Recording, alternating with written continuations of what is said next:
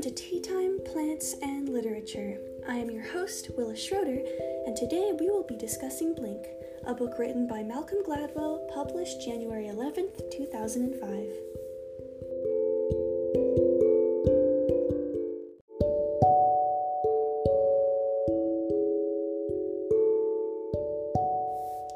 Malcolm Gladwell is an English-born Canadian journalist, author, and public speaker. He has been a staff writer for The New Yorker since 1996 and has been writing since 1987. Gladwell's works are mostly composed of sociological questions and feature the analysis of certain human behaviors. Blink focuses on the power of thinking without thinking, or to be more specific, the moment a person understands something without being conscious of that understanding. This is also known as thin slicing and is much more helpful than many would think. We all do it. Everyone has the ability to analyze things unconsciously. It just isn't recognized as a proper form of analysis to most people. So, today, we will be diving into the world of Blink to fully understand the power and impact of thin slicing.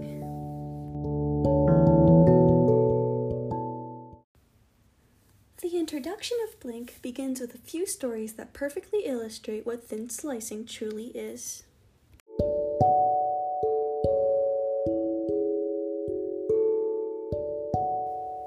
The J. Paul Getty Museum bought a statue called Kouros from an art dealer named Gianfranco Bescina.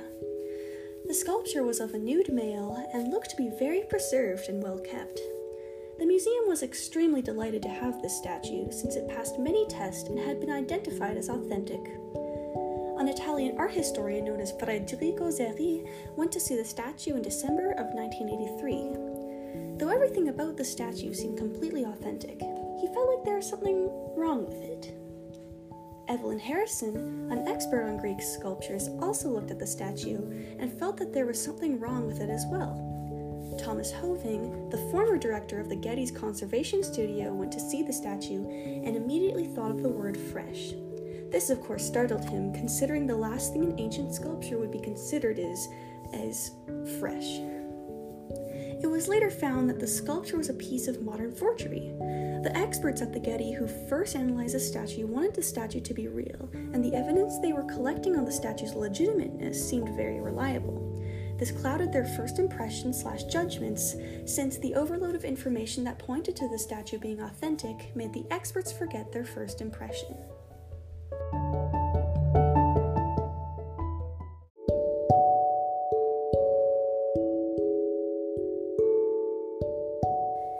This scenario perfectly explains the importance of thin slicing. Malcolm Gladwell states multiple times throughout Blink that sometimes our first impression of something is much more accurate than our thorough analysis of that same thing.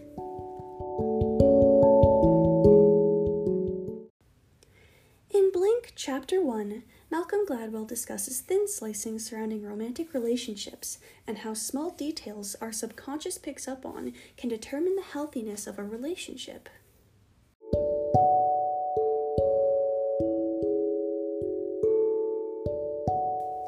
At the University of Washington, John Gottman, a research psychologist, brought in a married couple, Bill and Susan. The scientists attach electrodes, sensors, and monitors to their fingers to monitor their heart rate, sweat glands, etc. The couple was placed in a room at opposite ends of a table. They were told to discuss anything about their marriage that became a point of contention. They ended up discussing their dog and spoke playfully to each other about their pet. They were recorded for 15 minutes. By using the data in that 15-minute period, John Gottman was able to determine with 90% effectiveness whether or not their marriage was going to fail. By watching an entire hour of a married couple talking, Gottman could tell whether or not the couple would stay together with 95% effectiveness.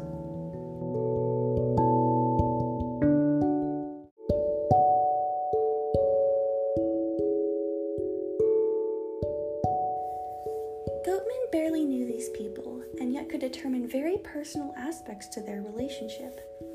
This is a perfect example of thin slicing done right, and how listening to your subconscious can help you make accurate predictions.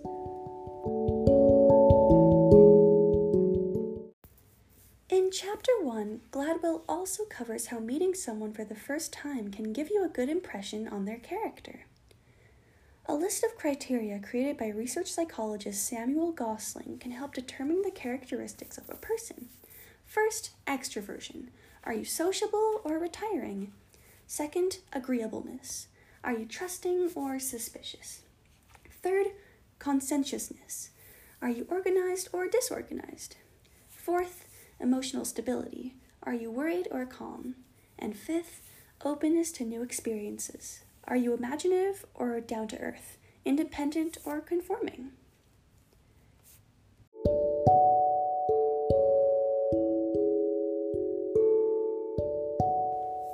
A group of people were chosen to be the pinnacle of an experiment by Samuel Gosling. People would write about themselves by using the criteria list I've mentioned before. Those people's close friends would rate their friends using the criteria list. Strangers would enter the dorm rooms of those people, look around, and rate the people using the criteria list as well. For extroversion and agreeableness, the friends did better, but for the rest, the strangers did much, much better.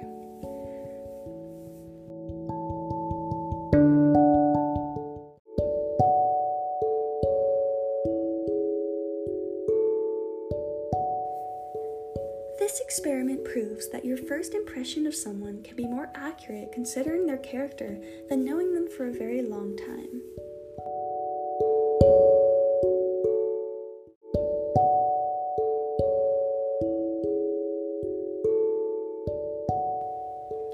But how did the strangers know so much about the person from so little? Well, it turns out that a person's room says a lot about them. A list of criteria created by Gosling states the following can be used to assess character. First, identity claims.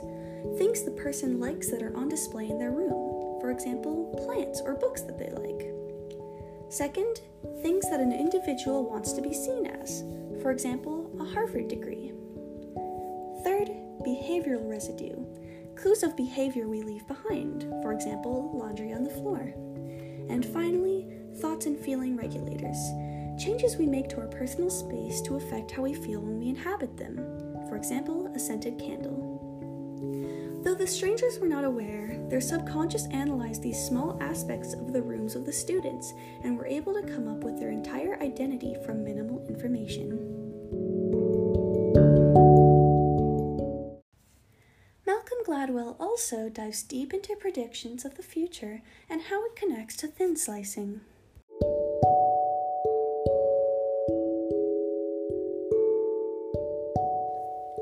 Vic Braden, one of the world's top tennis coaches, could predict double faults. He didn't know how he did this. There was nothing about the players that were distinct when they would do a double fault. It was truly buried in his intuition. Bernard Berenson, an art historian, could tell whether pieces were real or fake simply from a feeling. Sometimes his stomach hurt, sometimes his back ached, but most of the time he was correct.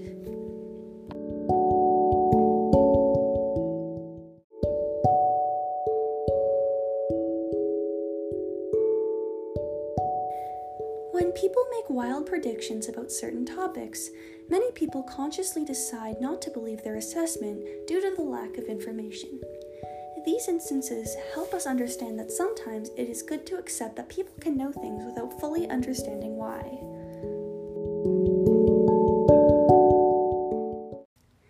Though a large portion of Blink focuses on the positive aspects of quick analysis, a few separate chapters review why thin slicing can be negative. The assumptions we make can tell us more than months of research, but it also may lead us astray.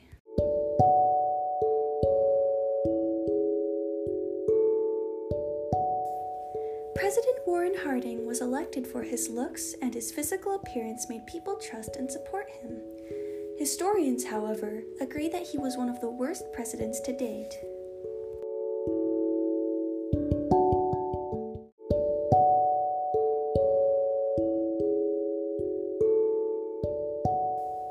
The public thin-sliced his character based on his appearance and voted for him without truly judging his character.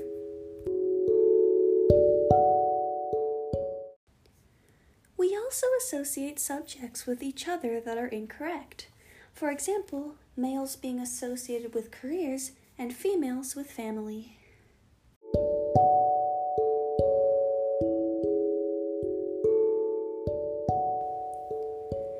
Our subconscious does this with race as well.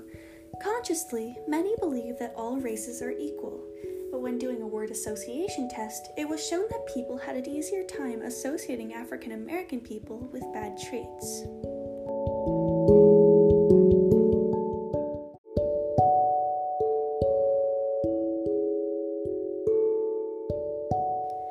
Malcolm Gladwell states that it can be difficult to untangle the assumptions we make about certain groups, since our surroundings and society have conditioned us to believe certain things about certain people.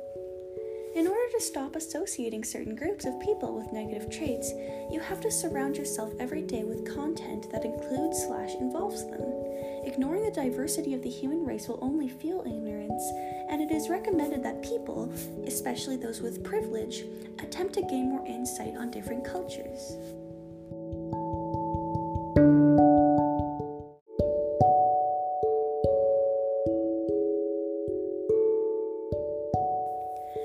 One example of an individual who ignores his first judgments is Bob Golem, an excellent car salesman who sells an average of 20 cars per month, which is double the average salesman sells.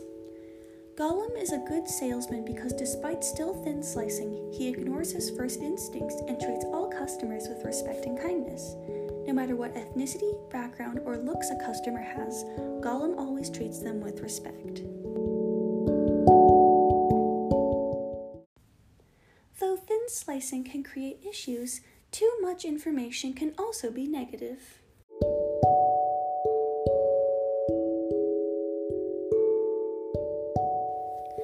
For example, when doctors consider too much information about a patient, their diagnosis becomes less accurate. All the issues and aspects of a diagnosis confuse the minds of doctors, but more information makes the doctors feel more confident. This causes them to continue gathering more information about a patient's condition so they can feel more confident with their diagnosis, while also straying farther from the truth in the process.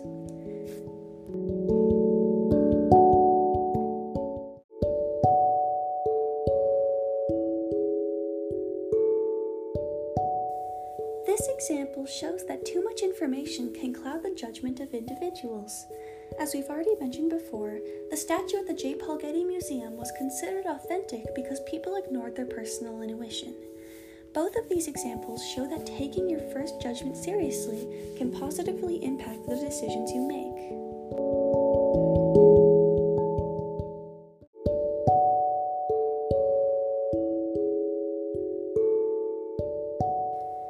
Overall, Blink by Malcolm Gladwell is a very informative read. I suggest you listeners go read or listen to Blink since it has many interesting arguments to Malcolm Gladwell's thesis on thin slicing that I did not cover. Blink is a peek into the complex world of our minds. It's a reflection on the human condition, and I believe that it truly shows that we may be more extraordinary than we think.